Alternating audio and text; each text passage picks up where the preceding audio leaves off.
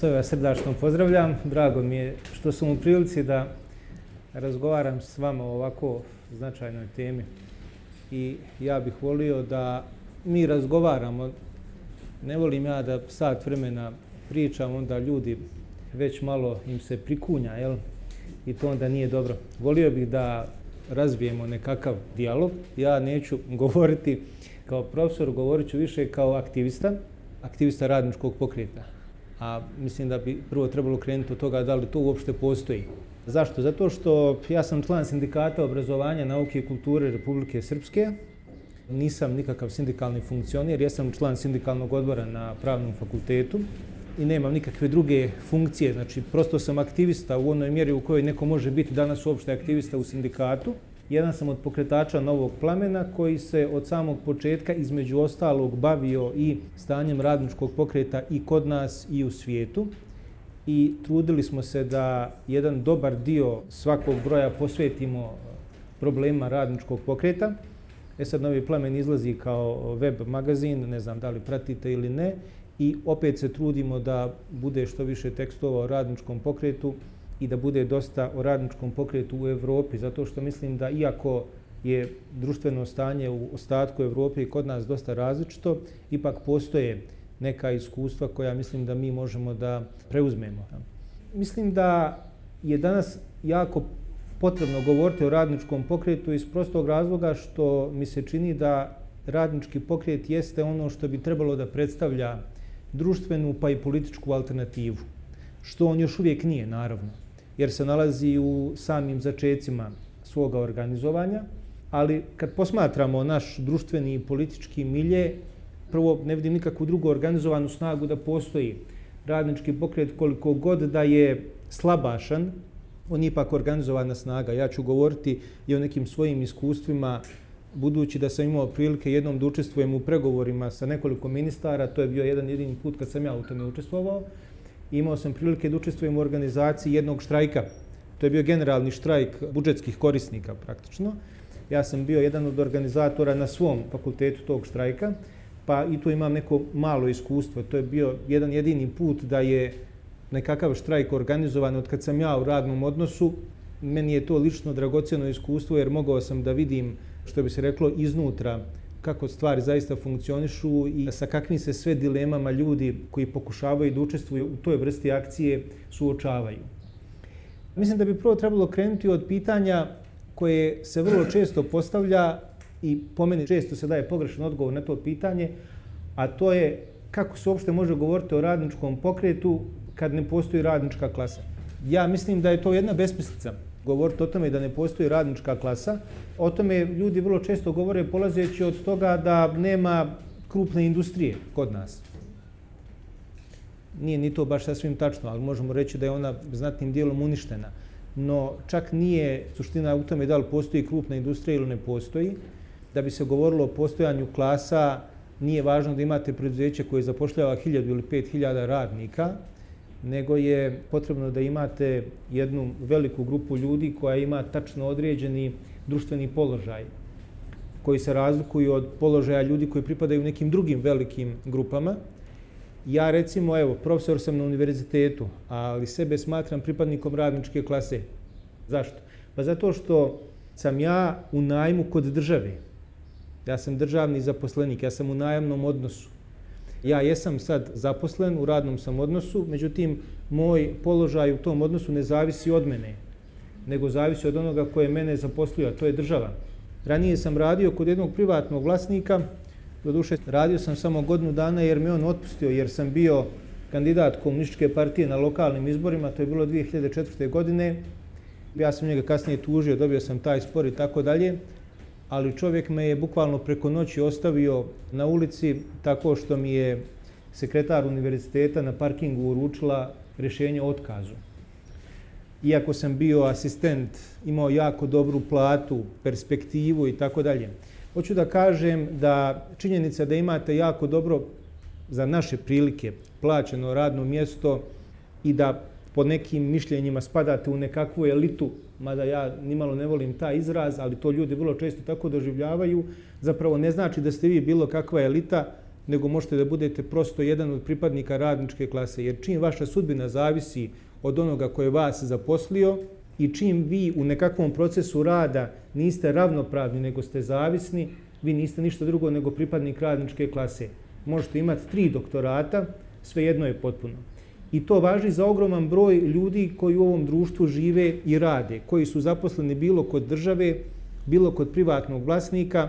Tu nije bitno ni koju diplomu imaju, ni kolika je plata, bitno je samo to, pod jedan, da nisu vlasnici sredstava za proizvodnju, dakle da osim svoje radne snage nemaju ništa drugo, i bitno je pod 2, da su oni u procesu rada u nekom potčinjenom položaju. A svi mi, čiji radni odnos zavisi od nekog drugog, jesmo u potčinjenom položaju, jer ja ne mogu svoj radni odnos da sačuvam zahvaljujući svojoj volji, nego on zavisi od tuđe volje. I po meni to su, dakle, 2 suštinska obilježja postojanja radničke klase. To što neko radi u čevabdžinici ništa ne znači sa stanovišta njegove pripadnosti radničkoj klasi. To što neko ima doktorat također ništa ne znači. Prema tome mislim da je potpuno besmisleno, a ponekad i zlonamjerno govoriti o tome da radnička klasa ne postoji. Ona itekako postoji. Samo je njen društveni položaj danas drugačiji nego što je bio prije 20-30 godina. Njena društvena struktura se možda promijenila, njena klasna svijest se promijenila, ali to ne znači da ona objektivno ne postoji. I naravno, čim postoji radnička klasa, postoji potreba i za postojanjem radničkog pokreta. Čak i ako radnički pokret u datom trenutku ne postoji, on u jednom trenutku mora da se organizuje. A kod nas on postoji. Sad, naravno, možda je malo neobično to reći da radnički pokret postoji, jer mislim da većina ljudi radnički pokret zamišlja drugačije nego što je on kod nas. S jedne strane, pod radničkim pokretom se podrazumijevaju moćni, brojni sindikati, s druge strane podrazumijevaju se dobro organizovane radničke partije. Sad, mi radničke partije nemamo. Ja ću u drugom dijelu svog izlaganja nešto o tome reći, budući da sam bio jedan od onih koji je svojevremeno pokušao da organizuje jednu takvu partiju. A s druge strane, ono što je drugi dio radničkog pokreta jesu uvijek sindikati. I to je to takozvano ekonomsko krilo radničkog pokreta koje mi imamo. I prilično je brojno, barem u javnom sektoru. Evo, mogu vam reći, sindikat kome ja pripadam ima negdje oko 19.000 članova od 22.000 zaposlenih u oblasti obrazovanja, nauke i kulture. Kad vi posmatrate procentualno, vidite da ogroman procenat radnika zaposlenih u tim sektorima jesu barem formalno članovi sindikata. I to vam isto važi i za oblast zdravstva i pravosuđa, čak i policije. Drugačije je naravno u privatnom sektoru. Kažem vam, radio sam godinu dana, to je bio jedan od prvih privatnih univerziteta dok se još nije znalo kako je to zlo, to je bilo prije 15 godina.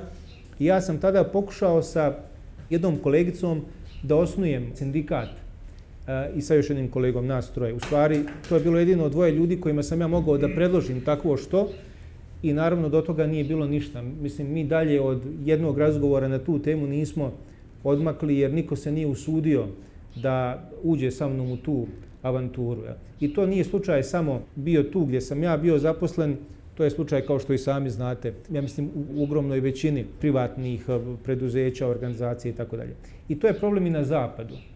Jer vi recimo imate na zapadu, sa izuzetkom Švedske, u kojoj mislim da je negdje oko 90% radnika učlanjeno u sindikalnu organizaciju LO skraćeno, jel de? U ostalim državama procenat sindikalne organizovanosti negdje između 20 i 40%, zavisi kako u kojoj državi. Znači, čak ni na zapadu procenat sindikalno organizovanih radnika nije tako veliki kao što se možda nama čini. Ja znam za javni sektor da je pokrivenost otprilike ta koju sam rekao, eto sad koliko je to procenata, ne znam, treba izračunati, ali to je zaista ogroman procenat. Za privatni sektor ja sam se također raspitivao u Savezu sindikata Republike Srpske i oni tamo nemaju neke pouzdane pokazatelje, ali negdje oni kažu vjerovatno 4 do 5 puta da je to manje. Ja lično ne vjerujem baš da je to tako, ja mislim da je još i nepovoljniji omjer, ali nisam uspio da dobijem, a oni bi valjda trebalo da imaju neku statistiku koja je, ajde kažem, relativno najpribližnija istini. Ali malo prije smo razgovarali o sindikatu trgovine, ovom koji vodi Mersiha, tako Beširović jeste, ona bi mogla da ima sigurno za granu trgovine, a pošto je to dobrim dijelom u privatnim rukama, bilo bi zanimljivo recimo doći do tog podatka. Znači mislim ja da naši, barem sindikati u Republici Srpskoj, nemaju nikakav precizan podatak, što je meni bilo malo frapantno, izbunjujuće, ali tako. Mislim da je to prvenstveno zbog toga što su oni zaista digli ruke od sindikata u privatnom sektoru. Jer ja nikad nisam naišao ni na kakav dokument koji bi recimo bio usvojen na nekom kongresu Saveza sindikata, gdje su se oni bavili na jedan možda strateški način pitanjem kako organizovati radnike u većoj mjeri u privatnom sektoru. Dakle, jednostavno, ja mislim da su oni digli ruke od privatnog sektora. Nikad nisam čuo da je vođena bilo kakva rasprava, da se pokušalo doći do iskustava iz nekih drugih država. Ja mislim da su se oni, barem koliko je moje iskustvo u dosadašnjem dodiru s njima, potpuno fokusirali na radnike u javnom sektoru. Zato što je tamo sindikalno organizovanje nekako, nije to samo stvar tradicije, nego to je stvar i toga, znate, da država ipak želi da prikaže sebe kao poslodavca koji, ajde uslovno govoreći, štiti radnička prava, mada mislim daleko je to od istine, ali na kraju krajeva država ima jedan politički motiv. Ona mora nekako svoj legitimitet da dokaže, a ona će ga dokazati tako što će da dopusti sindikalno organizovanje. Privatnici to ne moraju. Njih baš briga. Oni nemaju potrebe za političkim legitimitetom i onda oni zato vrlo beskrupulozno sprečavaju to sindikalno organizovanje. Mislim da država ima još jedan razlog zbog kojeg je ipak, možemo reći, blagonaklona kada je u pitanju sindikalno organizovanje, a to je da ona uistinu, barem do sada, nije u većoj mjeri osjećala strah. Mada, s druge strane, kad god se desi nešto malo ozbiljnije, može se, barem kod ljudi koji iznutra prate reakcije, može se uočiti da bi oni vrlo lako mogli da budu prestrašeni. Evo ja kažem, kad je bio taj generalni štrajk koji je trajao 2-3 dana svega, znači zaposlenih u javnom sektoru Republike Srpske, to je bilo 2012. ili 2013. Sad nisam siguran koja je to godina bila.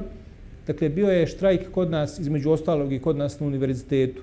I sad znate kako to je, kako na kom fakultetu, kako koji zaposleni, ali je činjenica recimo da je rektorat, da su rektori, prorektori zvali po fakultetima da se raspitaju kako stoje stvari, koliko ljudi štrajkuje. I oni zaista nisu vršili nikakav pritisak na nas. Vjerovatno su možda dobili instrukciju ili su sami očekivali da će to brzo da splasne kao što i jeste. I onda su pustili da se jednostavno to izduva onako kao balon nekakav, ali ipak su imali potrebu da na neki način prate situaciju i da kontrolišu. Jedna mnogo radikalnija situacija desila se u Banja Luci kad je bio jedan prvomajski protest. To je bio protest koji je sindikat organizovao uoči usvajanja zakona o radu. To je bilo 2016. godine i to je bio dosta veliki protest. Sad koliko je tu ljudi bilo, različite su procjene. Otprilike kreću se negdje 5 do 10 hiljada ljudi. Sad znate kako, policija kaže da je bilo manje, sindikat da je bilo više. Ja sam bio na tom protestu i on je bio zaista prilično masovan i to je bio prvi takav slučaj da je sindikat bio u stanju da izvede, pa u svakom slučaju koliko god da je ljudi bilo, bilo je više hiljada. Kako god sad vi to da procjenjujete. Tog dana su bili snajperisti na krovu zgrade vlade i bila su ona borna kola dole u garažama. To smo dobili informaciju. Mislim, objektivno govoreći, nije bilo nikakve potrebe za tako nečim, jer sindikat je sprovodio jednu potpuno mirnu akciju, ali kažu da su vlastodržci ipak bili uplašeni od tolikog broja ljudi. U tom smislu, zaista, oni do sada nisu imali nikakvog posebnog razloga da nešto budu zabrinuti, jer akcije sindikata, bare masovne, desile su se svega jednom ili dva puta. Znači, imali smo jedan masovni protest, imali smo jedan generalni štrajk, koji je zapravo više bio štrajk upozorenja, koji je trajao par dana i onda se ugasio sam po sebi. E sad, šta je ono što je meni još tu zanimljivo? Zanimljivo je da sindikat, uprkos toj svojoj masovnosti, nije nikad uspio da zaista zaživi kao prava organizacija. I zato je ono što bih ja rekao, on je džin na glinenim nogama. Jer pazite, vi imate 19.000 članova, koji međutim, kad se održava sindikalni kongres, nisu ni upoznati sa tom činjenicom. Iako sprovode se predkongresne aktivnosti po statutu sindikata i tako dalje, ali onda kongres sindikata prođe, a članstvo o tome bude upoznato iz medija. Hoću da kažem da sindikat, odnosno sindikalno vođstvo, nikad nije osjetilo potrebu da zaista to članstvo angažuje. Nema svakodnevnog života u organizaciji. Nema čak ni sastanaka. Članarina, znate kako se članarina po automatizmu se odbija od plate, 1% plate ide u sindikalnu članarinu. Nema okupljanja, nema rasprave, nema organizovanja akcija. Znači, to je jedna organizacija koja u bazi zapravo ne funkcioniše. I ona se aktivira samo onda kada postoji ovako neka velika aktivnost kao što je štrajk ili kao što je neki protest, kada je potrebno mobilisati veći broj članova, recimo da izađu na ulici ili da učestvuju u štrajku. A to se naravno dešava jednom u nekoliko godina. I ako onda vi hoćete da članstvo angažujete jednom u nekoliko godina, onda nailazite na vrlo velike probleme. Imate prije svega ljude koji su formalno članovi, koji nisu navikli na bilo kakvu aktivnost, koji su maltene zaboravili da su članovi sindikata. I naravno da je jako teško njih angažovati u bilo čemu. Osim toga imate drugi problem, a to je da čak i oni sindikalci koje možete reći da su aktivisti, nemaju skoro nikakva iskustva u organizovanju radnika. I onda se tu zaista dolazi do nekih situacija koje su, neću reći smiješne, one su više žalosne ili tragične. U tom smislu da ti sindikalni aktivisti ili te sindikalne vođe čak ne znaju ni kako treba da postupe u konkretnoj situaciji. Recimo, vi organizujete štrajk i onda jedna banalna situacija. Čovjek koji radi dole na portirnici na fakultetu pita, kaže, čitavo jutro zvoni telefon, pošto je telefonska centrala. Kaže, šta da radim, hoću se ja javljati na ovaj telefon? Ko mi smo u štrajku. Da li biti u štrajku znači javljati se na telefon? Mislim, vrlo praktično pitanje. Vi sada dovedete predsjednika Saveza sindikata, pitanje da li bi znao da odgovori na to pitanje.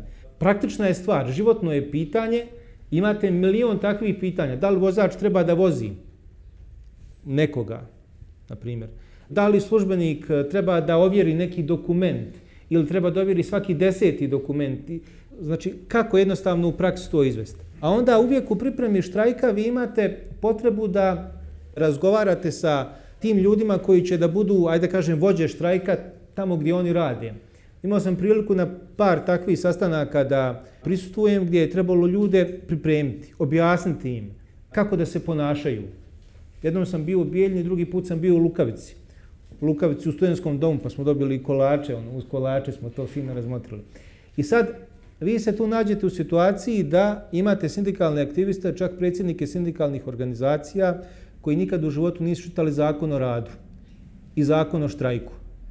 Čak i da su ga čitali, pitanje je koliko bi od toga razumjeli. Ali mogli bi da razumiju ako bi to zaista pročitali, ako bi o tome prodiskutovali, ako bi se za to pripremili. Mislim, ljudi nisu glupi. Ne morate biti pravnik da biste mogli razumjeti šta piše u zakonu. Zaista ne morate. Ali prosto ljudi se prvi put u životu susreću sa tako nečim. Onda imate jednu prostoriju punu sindikalnih aktivista koji koliko sutra treba da vode štrajk tamo na mjestu svoga rada, koji vas zasipaju sa desetinama pitanja. Vrlo često ni vi sami ne znate odgovor na to pitanje, iako ste vrlo dobro proučili jedan i drugi zakon, jer oni pitaju mnoge stvari koje zakonom jednostavno nisu regulisane. Mislim, nije sve zakonom regulisano. Vođenje štrajka je mnogo kompleksnija aktivnost nego što piše u zakonu o štrajku. I onda vi zapravo vidite koliko našim sindikatima nedostaje iskustva u nekim osnovnim aktivnostima, što samo po sebi nije loše. Loše je ako oni nemaju priliku da steknu to iskustvo. Znači, s jedne strane ljudi nemaju iskustvo, s druge strane oni su malo uplašeni time da li će moći prosto da se snađu, jer preuzimaju na sebe veliku odgovornost. I treće, imate jako puno svjedočanstava ljudi koji kažu da trpe velike pritiske, kad je recimo štrajk najavljen prije nego što je započeo, ili trpe pritiske ili čak i bez pritisaka se oni plaše da će pritisaka biti i prosto ne znaju kako da postupe u takvoj situaciji. Tako da hoću da kažem, činjenica da sindikalni život uistinu ne postoji, možda godinama ne postoji, i onda u jednom trenutku neko kaže, sad idemo u štrajk. Stvara vrlo velike probleme, zato što imate potpuno nepripremljene ljude koji nemaju ni znanja, ni iskustva, a treba da izvedu jednu tako veliku akciju. Neznanje i nespremnost, to nije samo, da kažem, nešto što spontano proističe iz načina na koji sindikati žive, nego to je nešto što proističe iz svjesne orijentacije sindikalnog vođstva. Ako ja kao neko ko se smatra aktivistom sindikata nemam mogućnost da učestvujem na bilo kakav način u oblikovanju nečega što se zove sindikalna politika, ako to uopšte postoji, ali ajde recimo da uzmimo tu riječ kao da postoji. Znači ako ja ne znam da se održava kongres, ako ja ne mogu da učestvujem u izboru delegata, ako ja ne mogu da učestvujem u izboru sindikalnog vođstva, ako ja ne mogu da učestvujem u predlaganju nečega što bi trebalo da bude program sindikata, onda to nije samo posljedica moje neinformisanosti ili mog neznanja, nego je to, jeste i to, ali to prije svega posljedica svjesnog napora sindikalnog vođstva da veliki broj ljudi isključi iz te aktivnosti. Mislim, zato sam i rekao, sindikat je džin na glinenim nogama. To je velika organizacija, masovna organizacija, potencijalno bi mogla da bude vrlo moćna, ali nije jer ona nema bazu. Formalno je ima. Pa ste vi kad imate 19.000 članova u jednoj grani, pa znate koliko je to potencijalno velika snaga. Izvedite samo 1/10 tog broja. Izvedite samo 2.000 ljudi na ulice da protestuju samo jedan dan nekim konkretnim povodom, to će da bude velika stvar. Jer mi nemamo ni to, mi nemamo bukvalno ništa. E sad, ja sam imao neka iskustva i sa nezavisnim sindikatima. Recimo, imao sam iskustva sa nezavisnim sindikatom Čajevca u Banja Luci. Iskustva sa ljudima koji su bili potpuno van ovih sindikalnih birokratskih struktura, koji su osnovali nezavisni sindikat zato što ovaj zvanični sindikat u Čajevcu jednostavno nije nikakve mjere preduzimao, a ovaj nezavisni sindikat jeste. Šta je on preduzeo? Pa preduzeo je prvo to što je bio u stanju da okupi radnike. Oni su tad bili, ja ne znam sad šta je sa Čajevcem, iskreno govoreći, to je, već sam davno prestao to da pratim, ali recimo oni su bili u stanju da okupe 600 radnika na jednom mjestu, što je zaista za jedno preduzeće koje zapravo nije funkcionisalo, koje je bilo u fazi potpunog raspada, bila vrlo krupna stvar. Druga stvar, taj nezavisni sindikat Čajevca je izradio jedan program oporavka Čajevca i ključna tačka tog programa je bilo nešto što je za naše sindikalce potpuno novi način razmišljanja, a to je, oni su tražili od vlade, koja je tad bila vlasnik, mislim, 30 i nešto % kapitala, da ona taj svoj kapital, znači državni kapital, da ona preda na upravljanje radnicima, odnosno sindikatu. I da na taj način radnici, ako ne formalno, barem faktički postanu suvlasnici i da oni preuzmu na sebe dio odgovornosti za oživljavanje Čajevca. Zašto? Zato što su oni pronašli neke stručnjake, ti sindikalci. Ja sam upoznao jednog od njih, to je čovjek koji je radio u Čajevcu desetinama godina, koji su sačinili jedan program obnove Čajevca i koji su tvrdili da taj program može da da rezultate i tražili su od vlade, koja nije bila zainteresovana za taj program, da ona njima bukvalno ustupi svoj kapital i da im na taj način omogući da oni preuzmu na sebe jedan dio tih upravljačkih ovlašćenja i da oni pokušaju da oporave to preduzeće. Naravno, u tome nisu uspjeli. Ali oni su vodili pregovore sa vladom. Ja sam im tu nešto malo kao pravnik pomagao. Naravno da od toga nije bilo ništa jer nije bilo političke volje da se tako što napravi. Dakle, ima takvih primjera, ali pazite, postoji tu jedan vrlo ozbiljan problem. Takvi sindikati o kojima vi govorite su zaista vrlo malobrojni. Jer pazite, da biste bili priznati od poslodavca i od države, vi morate biti reprezentativan sindikat. Da biste bili reprezentativan sindikat, vi morate da imate 10% zaposlenih u svom članstvu u svojoj grani. Ili ako organizujete sindikat na nivou entiteta, kantona ili gdje već, morate da imate 5% od ukupnog broja zaposlenih. Što je zaista jako teško postići. Mislim da mimo ovih zvaničnih sindikata rijetko koji može da se izbori za tu reprezentativnost. Što opet mislim da je jedna sistemska caka, tako da kažem. Jer ako vi postavite te procente tako visoko, u situaciji kad ljudi ili se plaše da budu članovi sindikata ili nemaju povjerenje u sindikat ili imaju neka loša iskustva sa zvaničnim sindikatima, jako je teško obezbediti toliki procenat radnika da bi vaš sindikat, ako je nezavisan i tako dalje, da bi on zaista bio reprezentativan. A ako sindikat nije reprezentativan, to je kao da i ne postoji. To je prosto jedna sistemska zamka. I naravno vama će onda država da kaže ko vam je kriv što niste ispunili zakonski uslov. Ko vam je kriv? Jer to je zakonski uslov koji podjednako važi za sve, jel tako? Za sve sindikate. Ali naravno da u pozadini svega toga stoji činjenica da neki sindikati jednostavno nisu u stanju taj uslov da ispune. Ne zato što su loši, pasivni i tako dalje, nego upravo zato što su alternativni ili zato što bi mogli da budu alternativni. Pa evo, sindikat ovih doktora, recimo, tu opet imate jednu sistemsku zamku druge prirode. Recimo, doktor u Republici Srpskoj, ne znam sad kako je stanje u Federaciji, ali znam u Republici Srpskoj jer to je čak bilo i pred Ustavnim sudom kao spor. Kad se postavilo pitanje neustavnosti zakona o štrajku. Kaže, doktori medicine su istakli da je njihovo pravo na štrajk, koje im je priznato Ustavom, da je ono zakonom zapravo njima poništeno. Zašto? Zato što su zakonom o štrajku predviđena takva pravila koja govore o tome ko može da organizuje, odnosno ko može da proglasi štrajk, da doktori medicine to praktično ne mogu. Zašto? Zato što su oni u sindikatu zajedno sa ostalim zaposlenima u oblasti zdravstva. A oni imaju neke svoje profesionalne interese koji se mogu ponekad razlikovati od profesionalnih interesa ostalih koji su zaposleni u zdravstvu. I sad, vi ako hoćete da donesete odluku o stupanju u štrajk, morate ili da imate odluku većine zaposlenih, ako nema sindikata, ili odluku većine članova sindikata, ako je sindikat organizovan, recimo u toj zdravstvenoj ustanovi. I doktori medicine su upravo istakli da je to za njih vrlo veliki problem, upravo iz ovog razloga koji vi spominjete, jer su oni u manjini. I onda su oni pokušali da ospore tu odredbu zakona o štrajku pred Ustavnim sudom Republike Srpske, u čemu nisu uspjeli. Jer je Ustavni sud imao svoje tumačenje te zakonske norme, rekavši da doktori medicine nisu ni na kakav način diskriminisani i da im nije ugroženo pravo na štrajk, da oni imaju isto pravo na štrajk koji imaju svi drugi zaposleni u oblasti zdravstva, a sad to što njih ima malo ili to što oni ne mogu da nametnu svoju volju ostalim zaposlenima, to je njihov problem. E sad, naravno, i to je pitanje tumačenja.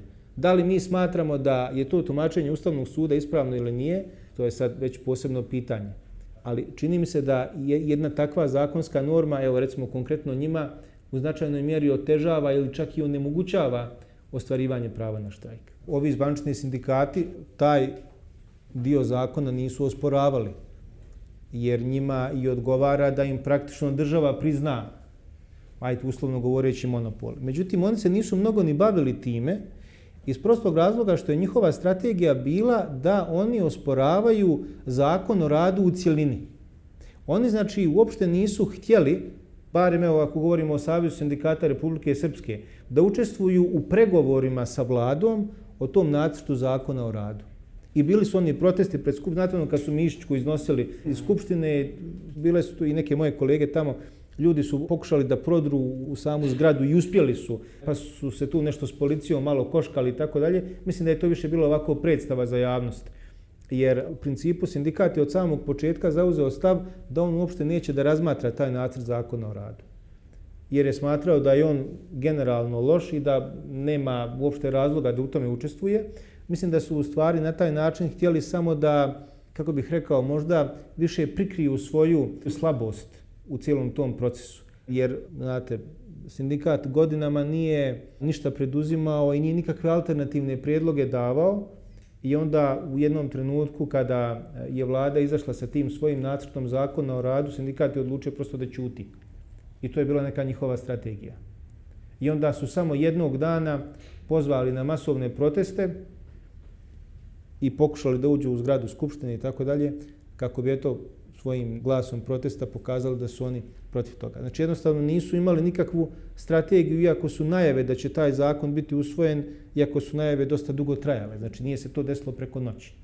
Ja lično tad nisam išao na te proteste, jer nisam htio da idem. Jer sam smatrao da bih tu ja bio nečije topovsko meso. Dakle, kad vi dođete na kraj jednog procesa koji traje mjesecima, i onda vas neko pozove da bi mogao da legitimiše svoju vodeću poziciju u sindikatu i da bi mogao da kaže, eto, mi smo pokušali sve što smo mogli, čak smo se sukobili s policijom. Mislim, nije to bio pravi sukob, to je onako. Zakon o štrajku mora da postoji. Iz vrlo jednostavnog razloga.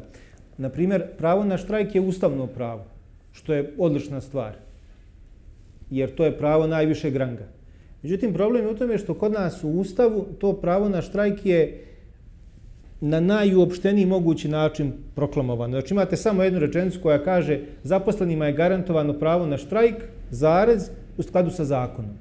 I sad, to je vrlo veliki problem. Zašto? Zato što onda zakonodavac može da donese zakon o štrajku kakav god hoće. Naravno, zakon o štrajku mora postojati jer ne možete vi Ustavom da propišete sve što je važno za štrajk. Prosto Ustav nije namijenjen tome. Ali šta je po mom mišljenju potrebno? Na čemu bi sindikat trebalo da insistira, ali to do njih ne dopire, doću kasnije do tog problema programa sindikata. Trebalo bi u sam Ustav da se unesu neka načela koja se odnose na štrajk, koja bi morala biti neupitna. Zašto? Zato što Ustav je mnogo teže promijeniti nego zakon. Vi zakon možete promijeniti kad god vam je volja, a Ustav ne možete, jer treba vam 2/3 većina i tako dalje. I pošto je pravo na štrajk ranjivo, jedno od najranjivijih prava, onda je opravdano da ono malo detaljnije bude regulisano Ustavom. I onda Skupština, kad god da donosi zakon o štrajku, ona bi ta neka načela koja su sadržana u Ustavu jednostavno morala da poštuje. Kao što recimo imate kod lišavanja slobode. Pošto je lišavanje slobode, odnosno pošto je sloboda, pravo na slobodu, pošto je to jedno od najvažnijih ljudskih prava, je li tako? Imate pravo na život, pravo na slobodu, na integritet ličnosti i tako dalje. Ustav sadrži malo detaljnije odredbe o lišavanju slobode. Zašto? Zato što treba onemogućiti državu da ona samovoljno to vaše pravo ugrožava. Pravo na štrajk, dobro, ono nije toliko osjetljivo kao pravo na slobodu, ali jeste prilično osjetljivo u ovo današnje doba i zato bi bilo opravdano da to malo detaljnije bude regulisano Ustavom, što naravno nikome ne pada na pamet. I onda imate tu situaciju da država, odnosno da Skupština donese zakon o štrajku koji ona mora da donese. Jer mora nečim biti regulisano ko štrajk zakazuje, kako ide sva ta procedura, razumijete? Jer ako toga ne bi bilo, čime bi onda sve to bilo regulisano? Postoje mnoga pitanja koja jednostavno moraju biti regulisana prvenstveno da bi radnici koji organizuju štrajk bili zaštićeni. Prvenstveno to. Uzmite jedan primjer koji je inače loše riješen. Kod nas, za razliku recimo od Srbije, uporedit ćemo to rješenje. Čuli ste minimum procesa rada. U nekim djelatnostima ne mogu svi radnici istovremeno da štrajkuju. Na primjer u zdravstvu. Mora neke hitne slučajeve da rješava. I kako to? To je između ostalog regulisano zakonom o štrajku. Ali kod nas je to recimo regulisano lošije nego na primjer u Srbiji. Ja sad nisam baš, u svijetu ima 200 država, nisam 200 zakona o štrajku čitao, ali čitao sam ove naše iz okruženja. Recimo kod nas kad se taj minimum procesa rada utvrđuje, njega utvrđuje poslodavac. On doduše pita za mišljenje sindikat, ali mišljenje sindikata nije obavezujuće. Znači on izradi taj neki program minimuma procesa rada, na primjer direktor ili već ko je poslodavac, zavisi, dostavi ga sindikatu, sindikat kaže slažemo se, ne slažemo se i poslodavac to može da uvaži, a ne mora. I kad poslodavac određuje minimum procesa rada, a zakon mu daje to pravo da on uradi, naravno da on minimum procesa rada može da postavi tako da štrajk bude skoro obesmišljen. A u Srbiji je recimo drugačije. U Srbiji taj akt, taj program minimuma procesa rada određuju sindikat i poslodavac sporazumno. I ne može bez saglasnosti sindikata taj minimum procesa rada da bude određen. I onda oni, ako ovi ne mogu da se usaglase, oni imaju neku arbitražu, nije to sad bitno, ima neka arbitraža koja miri njih, pokušava naći neko kompromisno rješenje i tako dalje. Vidite kako zakonom o štrajku, kao kod nas recimo, pravo na štrajk možda bude dosta ograničeno. Ili recimo, odluka o stupanju u štrajk mora biti donesena od strane većine zaposlenih, recimo. Što bi morala biti donesena od strane većine zaposlenih? I koliko je to uopšte realno? Koliko je to realno? Jer pazite, ako vi imate situaciju da većina nije sindikalno organizovana u mnogim granama, u mnogim preduzećima, ponegdje jeste, ali u većini slučajeva nije. Što bi se onda tražila većina za donošenje te odluke?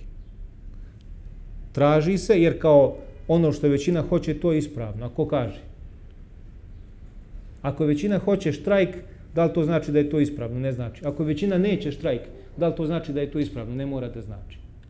Ali kad vam zakon kaže većina donosi odluku, a većinu je teško postići, pogotovo u preduzećima u kojima su radnici potpuno obespravljeni, onda to znači da odluku o štrajku će biti vrlo teško donijeti. Smatram da treba naći neku normu koja je, da kažem tako, razumna u smislu da ona radnicima ipak olakša stupanje u štrajk. Jer kad štrajk već započne, koliko će ljudi zaista da učestvuje u njemu? To ne može da se zna. Možda tih 33% koji štrajk započnu, možda oni za sobom privuku još 33%. A možda se i tih 33% raziđe. Ko to zna? Ja vam kažem, mi smo organizovali štrajk koji je bio masovan, u njemu su skoro svi učestvovali, posle 3 dana sve se raspalo. Kod nas u školama, kaže, skraćeni časovi. Da je normalan način razmišljanja, skraćeni časovi bi bili veliki problem, jel de? Jer ako vi sa 45 minuta skratite čas na 30, niste postigli svrhu. Da li bi naša vlada stvar zaista tako posmatrala? Ja vam kažem da naša vlada nije stvar tako posmatrala, njima je važno samo da se nastava odvija.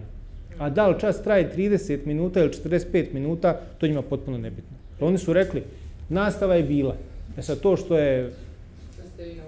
Jeste, to je nebitno. Bitno je da se nastava odvila do kraja i... Formalno je to.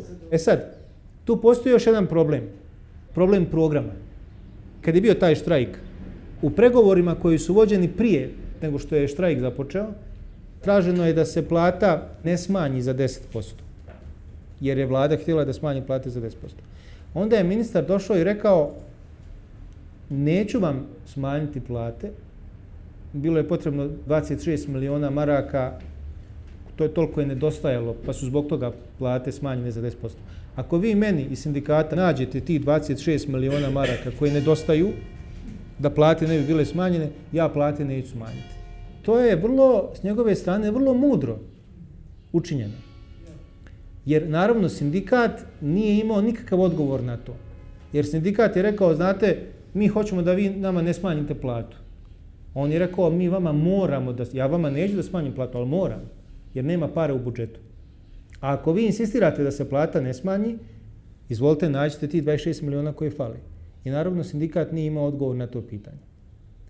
Niko nije očekivao da sindikat kaže ovdje ćete naći 26 miliona maraka, ali je da je sindikat ozbiljan i da su naši sindikati inače ozbiljni, oni bi morali da imaju tu vrstu programa.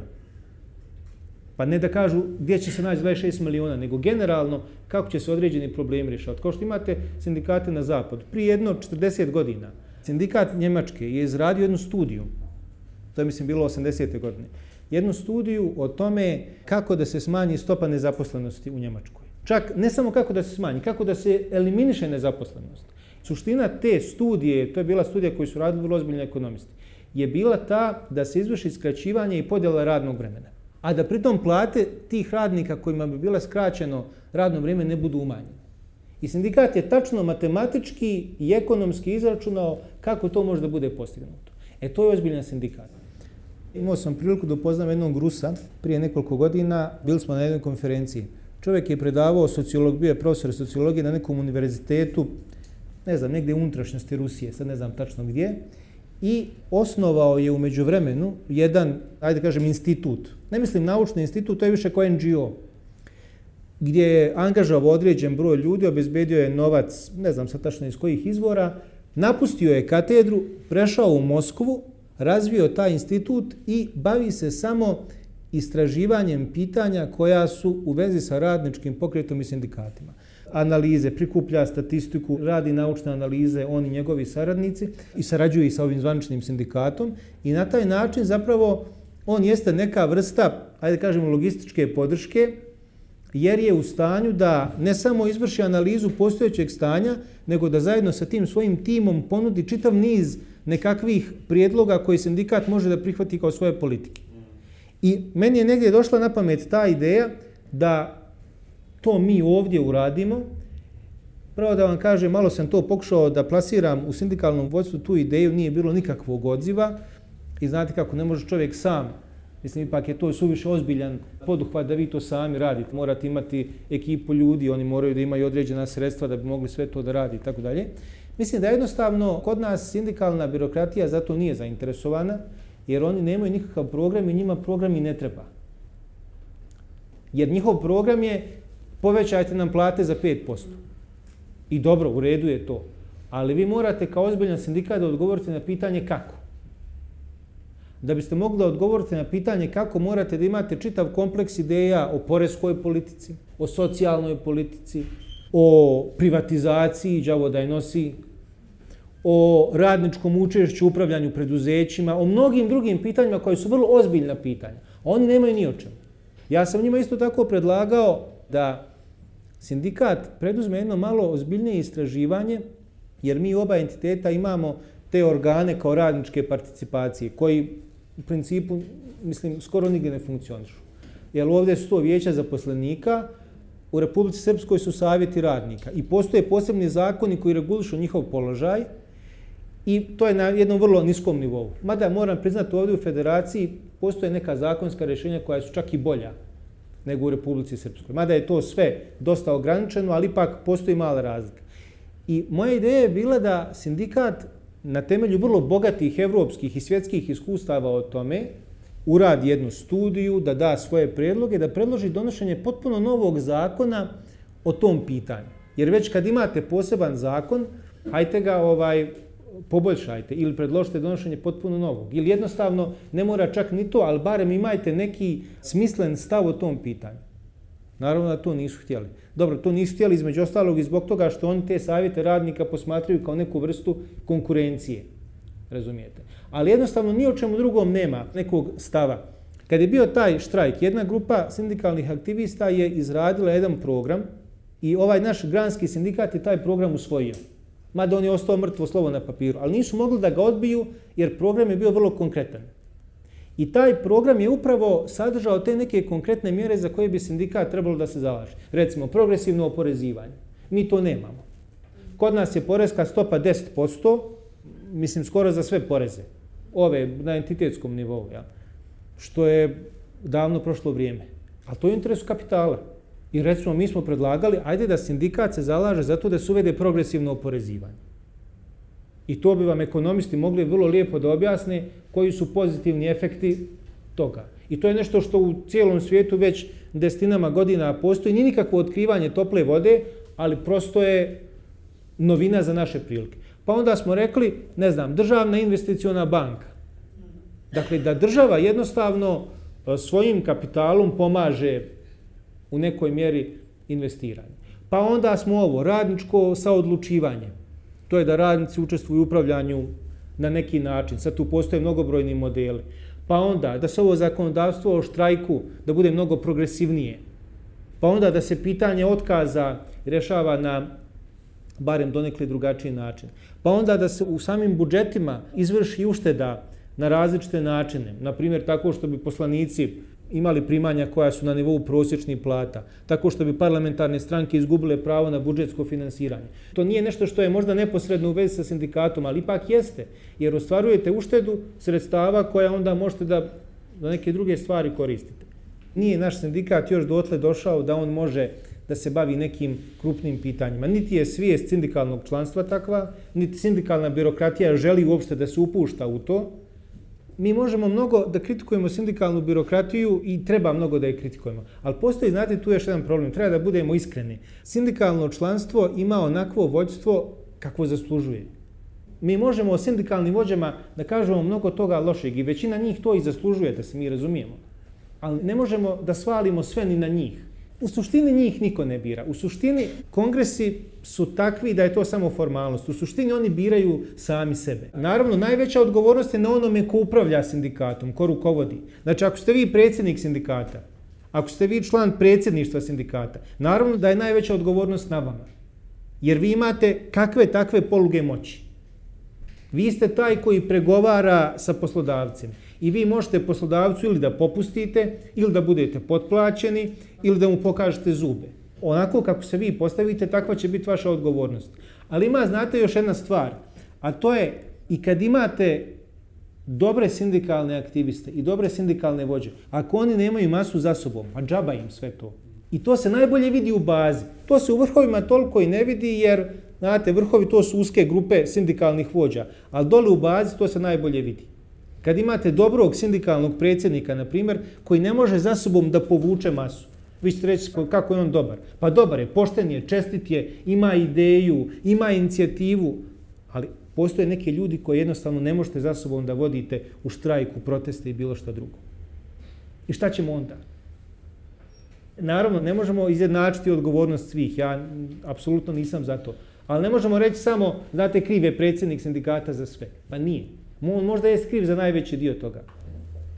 Više puta su kolege, drugovi iz sindikata razgovarali. Znači, mi idemo, 5 puta u neku akciju, u neki protest, planira se neki štrajk, nešto, bilo šta. I svaki put se to izjalovi, u smislu da ne bude rezultata. I naravno, ljudi ne vide tu svoju snagu, koja negdje potencijalno postoji. Samo ne može da dođe do izražaja iz raznoraznih razloga. Kad bi mogli jednu pobjedu da ostvare, to bi njih mnogo osokolilo. Ma koliko to bila sitna pobjeda. Sad treba doći do toga. U mnogim državama vi imate po nekoliko sindikalnih centrala koji se razlikuju prema svojoj ideološkoj orijentaciji. Imate komunističke sindikate, pa imate socijaldemokratske, pa demohrišćanske, pa liberalne. Obično su ili komunisti ili socijaldemokrati. To je, najčešći slučaj. Oni, imaju jasno isprofilisanu ideologiju i svoj program. To je ono što naši sindikati uporno izbjegavaju. I oni u stvari sebe profanišu na taj način, jer ne može sindikat da bude takav. Pa vi čak imate u nekim zemljama, vi imate recimo u Engleskoj to da sindikati daju svoje kandidate laborističkoj stranci na parlamentarnim izborima. Dobro, oni su i kolektivno učlanjeni u laborističku stranku, to je sad već drugačija priča, ali svejedno, sindikat ne bježi od toga da učestvuje otvoreno u političkoj borbi. Što kod nas sindikat ne bi nikad prihvatio, tvrdeći da nije politička organizacija. On mora da bude politička organizacija. On to mora da bude. Pa čak u krajnjoj liniji, u odsustvu radničke partije, zašto sindikat ne bi izašao sa svojom izbornom listom, sa kandidatskom listom na izborima? Nek to bude neka nezavisna lista kandidata, ali da sindikat ima i taj svoj politički program. Pa zato što kod nas od toga bježe kao đavo od krsta. Zašto? Čisto zbog svog oportunizma. Zbog oportunizma. Oni ne žele da se zamjere političkoj eliti. Oni žele sa političkom elitom da budu u što boljim mogućim odnosima. Postoji neka podjela terena. Politička elita je na planu politike, sindikat je kao ta ekonomsko-socijalna pitanja. Što je čista glupost. Jer onog trenutka kad sindikat istakne bilo kakav strateški zahtjev, to je već politika. Porezi, porezka politika. Radni odnosi, radna politika. Sve je politika. Socijalna politika. Znači, sindikat ne može da pobjegne od politike. Ako on bježi od politike, onda se on srozava u ništa. Ali onda i u okviru sindikata, znate, moraju odnosi da se drugačije postave. Ako vi imate predsjednika sindikata koji ima platu koja je 3 puta veća od prosječne radničke plate, pa to je katastrofa. Ako predsjednik sindikata ne može da osjeti kako živi prosječan radnik, pa kako će on da ga predstavlja? To je prva stvar od koje sindikat mora da krene. Predsjednik sindikata ne može da ima više od 800 maraka platu. Ako je profesionalac. 800 i nešto. Koliko je prosječna radnička? Pa eto. Dobro, to je malo naduvano, ali znate, malo to statistika. Ali nema veze. Znači 900 maraka. Ako ima 2400, onda je to ono što je Engels zvao radnička aristokratija. On ako je radnička aristokratija, on je visoko u nebesima. Druga stvar, ljudi se zadržavaju decenijama na istim funkcijama ili se samo rotiraju. Znači imate jedan uzak krug ljudi koji su zagospodarili sindikatom i svi mi koji smo dole, tako da kažem, ne možemo gore da isplivamo. Ne u smislu da uzmemo funkcije, nego u smislu da učestvujemo u bilo kakvim aktivnostima. Bilo je razgovora o nekim sindikalnim školama. Nikoga to ne interesuje. Sindikalne škole su izuzetno važne, to u svim sindikatima na svijetu postoji. Izuzetno su važne da se sindikalni aktivisti obrazuju. Ali on to neće. To bi ljudi mogli volonterski da rade, ne trebaju ni pare, ni bilo šta drugo, ali sindikalno članstvo koje čita, razmišlja, piše i tako dalje, ono birokratiji nije potrebno. Ona jednostavno to sve sputa, ona drži sindikat pod svojom kontrolom. Ali zauzvrat imamo i članstvo koje je zaista decenijama bilo u nekoj drugoj vrsti sindikate, u nekoj drugoj vrsti države, u nekoj drugoj vrsti društva gdje se od njih nije očekivalo da vode klasnu borbu. Iako su i u socijalizmu mogli da vode klasnu borbu. Naprimjer, protiv direktora, naprimjer, protiv partijskih sekretara i tako dalje. A tek sad bi mogli da vode klasnu borbu. Ali oni to nikad nisu radili jer sindikat je uvijek služio da obezbedi kisele krastavce. I ajte vi sad radniku koji je 30 godina bio u takvom sindikatu, ajte vi sad njemu promijenite svijest. I zato sam rekao ono malo čas, sindikalna birokratija i sindikalno članstvo su na jedan perverzan način komplementarni. Sindikalna birokratija ne dozvoljava da bilo ko se probije u njene redove, isto kao što aristokratija nije dopuštala da u njene redove bilo, tako je ova sindikalna aristokratija nikome ne dopušta. Jer je sindikat iznutra tako organizovan da je on jedna potpuno birokratska struktura. Ali s druge strane, ni samo članstvo nekako ne osjeća iznutra i spontano neku veliku potrebu za aktivnošću, jer prosto nema tu vrstu političke kulture, tako da kažem. I zato se nalazimo tu gdje se nalazimo. Sve ove mjere koje sam ja sad spominjao, evo progresivno oporezivanje i sve to, u principu to su mjere koje se uklapaju u neki kapitalistički sistem. Mislim, nažalost, ja sam vrlo daleko od toga, ja sam čovjek komunista, razumijete? Da mi budemo potpuno otvoreni. Ali činjenica da sve ove mjere po svojoj prirodi jesu kapitalističke, odnosno reformističke. One bi trebalo nešto malo da reformišu sistem, a ne da ga mijenjaju. I u tom smislu one bi negdje i mogle da budu prihvaćene, jer one ne izlaze iz okvira sistema. Dobro, one se baš ne uklapaju u ovaj neoliberalni koncept, to je tačno. To da država osnuje investicionu banku, to baš nije neoliberalni kapitalizam. Ali samo po sebi nije, kako bih rekao, to jeste antikapitalistička mjera, ali i dalje u okvirima kapitalizma. Tako da s te strane ona nije potpuno nerealna. Bila bi nerealna mjera da imate samoupravnu banku, na primjer. To je već nešto radikalno. Ovo samo po sebi nije izvan okvira sistema, pa bi to negdje moglo i da se zagovara. Što se tiče ovih partnerstava, ja mislim da je to samo zaobilazni put da se izvrši privatizacija. Jer privatizacija, ovo što rekoste, resursa, ne može baš otvoreno da se zagovara. Ili može otvoreno da se zagovara, ali po neku vrlo veliku cijenu gubitka nekog legitimiteta. Onda su ta partnerstva nekako zgodan način, da se vlasti ne dosjete, da se možda postigne isti cilj, ali ne odmah, nego možda u više faza. Tako da ja u tom pogledu nisam nimalo optimističan. Koliko ja znam, većina sindikalnih vođa ili nisu pripadnici političkih stranaka, nije im zabranjeno, ali mislim koliko ja znam, koliko sam se ja ovako informisao i od ovih kolega koji su gore u vrhu, tako da kažem, moj kum je u jednom od tih republičkih rukovodstava, oni zaista u velikoj većini nisu članovi stranaka. A i oni koji jesu pripadaju različitim strankama. Imate i SNSD, i SDS, i uglavnom su te dvije stranke. To je jedna stvar. Ali ima jedan drugi problem, a to je što sindikalna vođstva jednostavno vode politiku nezamjeranja. To je sad nešto drugo. Znači, ne može se reći da su oni direktna produžena ruka, u smislu da predsjednik stranke nazove predsjednika sindikata i da kaže moraš takvu i takvu politiku da slijediš. Ali to ne mora ni da radi. Jer postoji neka vrsta autocenzure. Ona granica do koje sindikalno vođstvo ide, a da mu to pritom ne mora niko narediti. Ja zaista ne mislim da su stvari toliko ogoljene, znate, da sindikalni vođa sjedi na ručku sa stranačkim šefom i da mu ovaj diktira šta treba da radi. Zaista mislim da stvari, možda neki i sjedi, ali na osnovu nekih pojedinačnih slučajeva ne bih ja generalizovao. Ali to i ne mora da bude. Samo pokušavam da dočaram kako sistem funkcioniše. Znači, on ne funkcioniše po smislu one direktne transmisije. Nekad smo imali to u socijalizmu, jel da? Svetozar Vukmanović Tempo bude član izvršnog komiteta SKU. I onda mu kažu, podnesi ostavku na članstvo u izvršnom komitetu, ideš za predsjednika sindikata. Meni je to uvijek bilo nezamislivo. Pazite, čovjek koji nikad u životu nije bio radnik, njemu partija kaže, sad ćeš da budeš predsjednik sindikata. To je jedan od glavnih razloga zašto je taj sistem propao. Jer on nije imao autonomnu radničku klasu. Radnička klasa nije imala svoju organizaciju. Nego jedan od vodećih revolucionara ide za šefa sindikata. Danas nije ta vrsta direktne transmisije. Jeste indirektne, ja se slažem. I mislim da je ta autocenzura mnogo opasna stvar.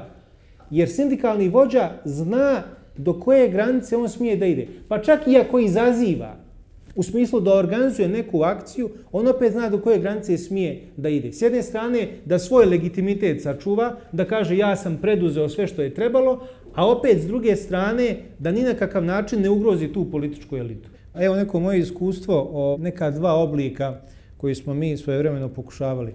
Prvo, pošto je broj sindikalnih organizacija, ovih bazičnih, po preduzećima, po ustanovama, ogroman. Sad, šta je tu moguće? Svojevremeno, mi smo izvjesnom broju tih sindikalnih organizacija predložili da se formira, mi smo to nazvali koordinacioni odbor radničkih sindikata. Šta je to bilo? Naprimjer, imate 10, 15, 20, 100, nije bitno, sindikalnih organizacija koje međusobno nemaju apsolutno nikakve veze. Jedna je bila ovdje Milkos, drugi je bio 28. jun Modrića, treći je bio neki iz Trebinja, četvrti je bio iz Bihaća itd. itd. Znači uzmete, na primjer, iz 100 preduzeća različitih njihove sindikalne organizacije i formirate njihov koordinacioni odbor. Čemu on služi? On služi tom horizontalnom povezivanju. Znači to je možda jedan je sindikat zdravstva, drugi je sindikat iz nekog rudnika, treći je sindikat policije i tako dalje. Oni se međusobno jako puno razlikuju, ali ipak imaju neke zajedničke probleme, neke zajedničke interese i imaju želju da međusobno razmjenjuju iskustva, ideje, mišljenja, da jedni drugima pomažu. Naprimjer, neko organizuje neki štrajk u nekom preduzeću. Što on ne bi dobio 100 telegrama podrške od 100 sindikalnih organizacija? To ljudima diže moral. Mi smo to njima pomagali da izvedu, to njima pomaže. Mislim, na prvi pogled vi mislite šta telegram podrške, ali ne, to ljudima znači. To je sitna stvar. Onda oni mogu da organizuju konferencije, to obrazovanje, podizanje svijesti, a sindikalne vođstva u svemu tome ni na kakav način ne učestvuju. I čak baš i briga za to. Znači, predsjednika sindikata sigurno neće zanimati to što je neki njegov sindikalac dole iz baze se povezao tamo sa nekim drugim sindikalcima iz nekih potpuno desetih sindikata. To je recimo nešto što može da funkcioniše. Nažalost, to tad nije profunkcionisalo jer to sve bili sirotinjski sindikati. I kada je trebalo njihovu konferenciju organizovati, onda ljudi nisu imali para da plate smještaj, prevoz, hranu i tako dalje, a nismo i mi imali to da im ponudimo i to je tad kao ideja propalo. Ali je počelo jedno vrijeme da funkcioniše i onda se raspalo. Jednostavno, tako je vrijeme bilo. Druga stvar, vi možete da imate recimo nevladnu organizaciju. Mi smo osnovali pokret za socijalnu pravdu, nekad davno, prije 12 godina. Jedna od ideja tog pokreta je bila da se ostvari saradnja sa sindikatima. Bilo je neko preduzeće u Varešu, ja se više ne sjećam koje je to bilo, nas troje smo otišli u Vareš iz tog pokreta. U jednoj sobi smo imali, bila jedna puna soba velika, svi su radnici bili koji su štrajkovali glađu. I mi smo tu došli da im pružimo podršku i da im pomognemo. Prvo da im damo pravni savjet, ako im treba. I neku drugu vrstu savjeta, da ih povežemo sa nekim i tako dalje. Naravno, to tad nije uspjelo, jer znate šta je njih interesovalo? Pošto su to mahom bili ljudi pred penzijom. Njih interesovalo samo da im se nekako uveže staž i da privatizacija ne bude okončana dok on ne odu u penziju. Ništa drugo njih nije interesovalo. Nešto su razmatrali kao mogućnost da, ne znam, blokiraju neku cestu, ali onda su se plašili da ih policija ne pomlati, pa su onda htjeli da idu kod načelnika opštine Vareš koji je bio, ne znam, iz SDP-a, oni su njemu mnogo vjerovali. Znači, bilo je tu raznih fantastičnih ideja, fantastičnih pod navodnim znacima i nismo mi tu ništa konkretno uspjeli jer oni su rekli mi samo čekamo penziju, nek se nama uveže staž da mi ostvarimo penziju, nas ništa drugo ne interesuje. I pravo da vam kažem, ja sam bio skandalizovan, stvarno. Mislim, vi vrlo često naslućujete kako ljudi razmišljaju i šta žele da postignu, ali kad vam neko tako kaže u lice, onda malo se razočarate, jer iako možda niste neki pretjerani idealista, ali kad vam neko tako kaže, šta me briga za preduzeće? Ja sam radio u preduzeću 30-40 godina, ali šta mene briga, šta će s njim da bude, samo da ja ostvarim penziju. Šta ćete vi reći takvom čovjeku? Znači, takve nevladne organizacije mogu zaista da budu korisne, jer ljudi koji su izvan sindikata mogu da pomognu. Unoseći određene ideje, organizujući ove škole, predavanje, pomažući savjetima pravne, organizacione prirode. Mi smo imali slučaj u Bijeljni, su štrajkovali neki radnici glađu, pa smo im nosili, sokove i cigare. Znači, svašta može. Svašta mogu da rade ljudi koji nisu u sindikatu, ali koji su možda u nekoj društvenoj organizaciji, pa čak i u političkoj partiji, a koji su opredijeljeni da ostvaruju tu vrstu aktivnosti. I oni čak mogu da u nekoj mjeri nadomjeste ono što bi sam sindikat trebalo da radi, a on ne radi. Imali smo tog jednog čovjeka u Modriči koji je pokušao da organizuje sindikat u tom jednom preduzeću, 28. jun, i on jednostavno nije mogao sa svojim granskim sindikatom da nađe zajednički jezik. Jer on nije mogao bilo kakvu vrstu pomoći od svog granskog sindikata iz Banja Luke da ostvari. I onda je on tražio pomoć bilo gdje. On je sa mnom mjesecima komunicirao, on se hvatao za slamku. To, da li sam ja kao pojedinac njemu mogao da pomognem ili nisam, to je potpuno drugo pitanje. Ali on je našao jednog čovjeka s kojim može da razgovara i očekivao je od mene nekakvu pomoć. Jer predsjednik granskog sindikata njemu nije nudio pomoć koju je ovaj od njega očekivao. Nekad sam ja sa nekim ljevičarima tu imao nesporazume. Čak su me onako i žestoko napadali u smislu da kao ti braniš sindikat. U smislu ti braniš sindikalnu birokratiju. Ja ne branim sindikalnu. Što bi ja branio sindikalnu birokratiju? Ja nisam dio toga. Ja ne pripadam njoj. Nisam ja plaćen da bi nju branio. Samo ne mogu da prihvatim sektaški stav koji kaže današnji sindikati ne valjaju, dalje ruke od njih. Ok, dobro, ja se slažem, ne valjaju. A šta ćemo onda? Ja mislim da je problem sa ljevicom taj što ona je suviše ušla u institucije i onda nastoji na različite načine to da opravda. Evo pogledajte recimo italijanske komuniste. Oni su propali skroz, ali sami su krivi. Ušli su u vladu sa socijaldemokratima i sprovodili su neoliberalnu politiku. Ili pogledajte francuske komuniste. Ušli su sa socijalistima u vladu, dobili su 2-3 ministarstva, a sprovodili su privatizaciju. I ljudi su rekli, pa čekajte, što mi da glasamo za komuniste koji su manja stranka, daj da glasamo za socijaliste koji su veća stranka, a oni u stvari sprovode istu politiku. To je znači ta, po meni, stalna dilema. Stalno je ljevica nekako na toj klackalici, da li da idemo u koalicije, da li da idemo u institucije, da li da ulazimo u vladu, jer kao, znate kako je bilo u Italiji priča, ako mi ne uđemo u vladu sa socijaldemokratima, doći će Berlusconi. I to je bilo neko njihovo opravdanje. I onda su sprovodili neoliberalnu politiku i onda su potpuno izbrisani sa istorijske scene. I pitanje je kad će se povratiti. Mislim, nikako im to ne polazi za rukom. Pogledajte recimo neke države gdje toga nije bilo i gdje je ova malo, malo radikalnija ljevica, mislim negdje je radikalnija, negdje nije radikalnija, ipak nešto postigla. Evo sad recimo, mi ćemo za Novi plamen sad da radimo intervju sa ovima iz Danske. To je crveno-zeleni savez, jedinstvena lista, kako se to zove. To je zapravo jedna partija koja je posljednjih godina baš onako veliki uspjeh postigla. U suštini je to jedna marksistička stranka koja je u jednom trenutku podržavala socijaldemokratsku vladu, ali vrlo uslovno. Znači oni nisu radili ono što su radili Italijani. Uzeli 3-4 ministarstva i onda su obrukali.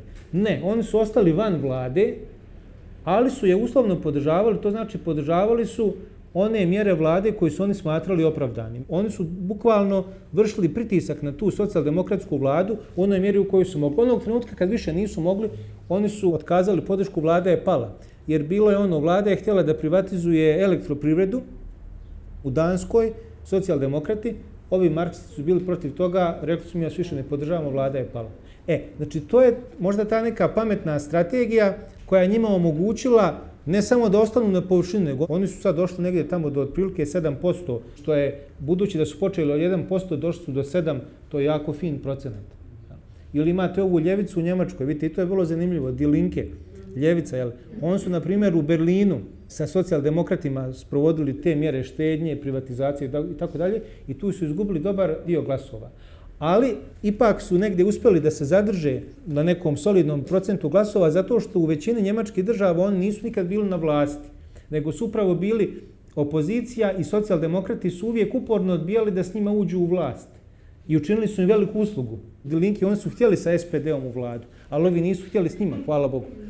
Tako da je Die Linke ipak ostala ono kao jedna kredibilna opozicija, osim eto u Berlinu gdje su stvarno 10 godina vladali zajedno s SPD-om i tu im je politika bila katastrofalna. I evo recimo to je pokazatelj kakvu politiku treba, a kakvu ne treba voditi.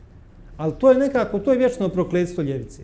Čim uđeš u parlament i ako možda uđeš u vladu, to nije sad pitanje da se ljudi polakome na funkcije, nije to pitanje. To je pitanje političke strategije. Šta da radiš kad postaneš toliko moćan da uđeš u vladu?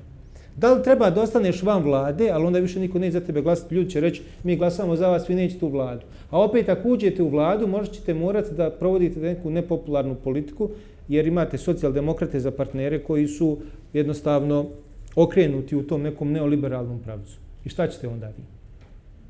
Tu je zapravo jako teško. Mislim, ja znam šta bih. Ja nikad ne bih u takvoj vladi učestvovao. Jer prvo što to daje loše rezultate za građane, druga stvar daje za takvu partiju loše rezultate. Sindikati su jedino mjesto gdje ima, pa desetine hiljada ljudi su tu, barem formalno. Ali pazite, pa i to je nešto. Znači ja kad razgovaram sa predsjednicima 15 sindikalnih organizacija, što sam imao priliku 2 puta u životu da radim, ne znam da li ću više ikad imati. Imao sam 2 puta priliku, jednom u Bijeljni, jednom u Lukavici. Ja imam pred sobom 15 živih ljudi koji predstavljaju neke ljude tamo gdje oni rade. I ja imam mogućnost da kroz razgovor sa njima utičem na njih. To je meni jedina mogućnost. Ja mogu da okupim 15 radnika na ulici, nije to problem. A to je 15 radnika koji za sebe nemaju desetine ili stotine svojih kolega. Ovi imaju. To mi je jedinstvena prilika da preko tih 15 ljudi dođe možda do 1500 ljudi. Ili ću pokušati da iskoristim tu priliku, šanse da će mi prilika propasti su 90%. Ali imam 10% da će nešto od toga da padne na plodno tlo. Ili imam priliku da se gadim svega toga i da se onda potpuno izolujem. Znači, imamo masu koja je potpuno uspavana, amorfna, sa vrlo niskim nivom klasne svijesti, ali to je masa koja je na okupu i koja je kako tako organizovana. Birokratski, nema svakodnevnog života, organizacija, sve stoji. Ali ima li šta drugo? Hoćemo li mi sad da stvaramo iznova neki potpuno novi sindikat? Možemo pokušati. Znači, kad bi se jednostavno iz te mase ljudi mogli izvući ti neki nukleusi, te neke male ćelije aktivista koji bi to radili koristeći statutarne mogućnosti. Jer, znate, nije to njima zabranjeno. To da sindikat u nekoj fabrici se sastaje, to nije zabranjeno. To je čak statutom sindikata i propisano. Samo što se to ne dešava iz ovih razloga o kojima smo govorili. E sad, to je jedino da se unutar samog sindikata iznađu te neke male grupe aktivista koje bi onda iznutra pokretali tu vrstu aktivnosti. To drugačije ne može. Prvo, to sindikalno vođstvo ne može da naredi. Niti hoće sve i kad bi htjelo, ono to ne može da izvede. To je nešto što mora da bude iznutra, pa mislim, valjda će iz te tolike masije ljudi jednog dana naći taj neki mali nukleus koji bi tu neku aktivnost mogao da pokreće. Mislim ja da nema tu nikakvog drugog rješenja. A mislim da zato je ipak potrebno da tu dođu i neke nove generacije sindikalaca. Jer teško je očekivati od čovjeka, u svo dužno poštovanje, od čovjeka koji je 30-40 godina bio u jednom sindikatu, u jednom potpuno drugom sistemu, od njega je teško očekivati da on sad bude neki klasni borac. Mislim, realno to je stanje svijesti, to je ono što bi se reklo politička kultura. Sindikati moraju biti po granama. Jedini način da se to gransko organizovanje prevaziđe jeste neformalno. Ali je neformalno i u stvari nepriznato u tim nekim procesima kolektivnog pregovaranja i tako dalje. Mislim da jedino što je realno jeste s jedne strane raditi u postojećim i s druge strane koristiti ove mogućnosti horizontalnog povezivanja, neformalnog povezivanja, što niko ne može da zabrani i niko, nažalost, niko mnogo i ne obraća pažnju na to, ali to je baš i dobro. Za početak barem.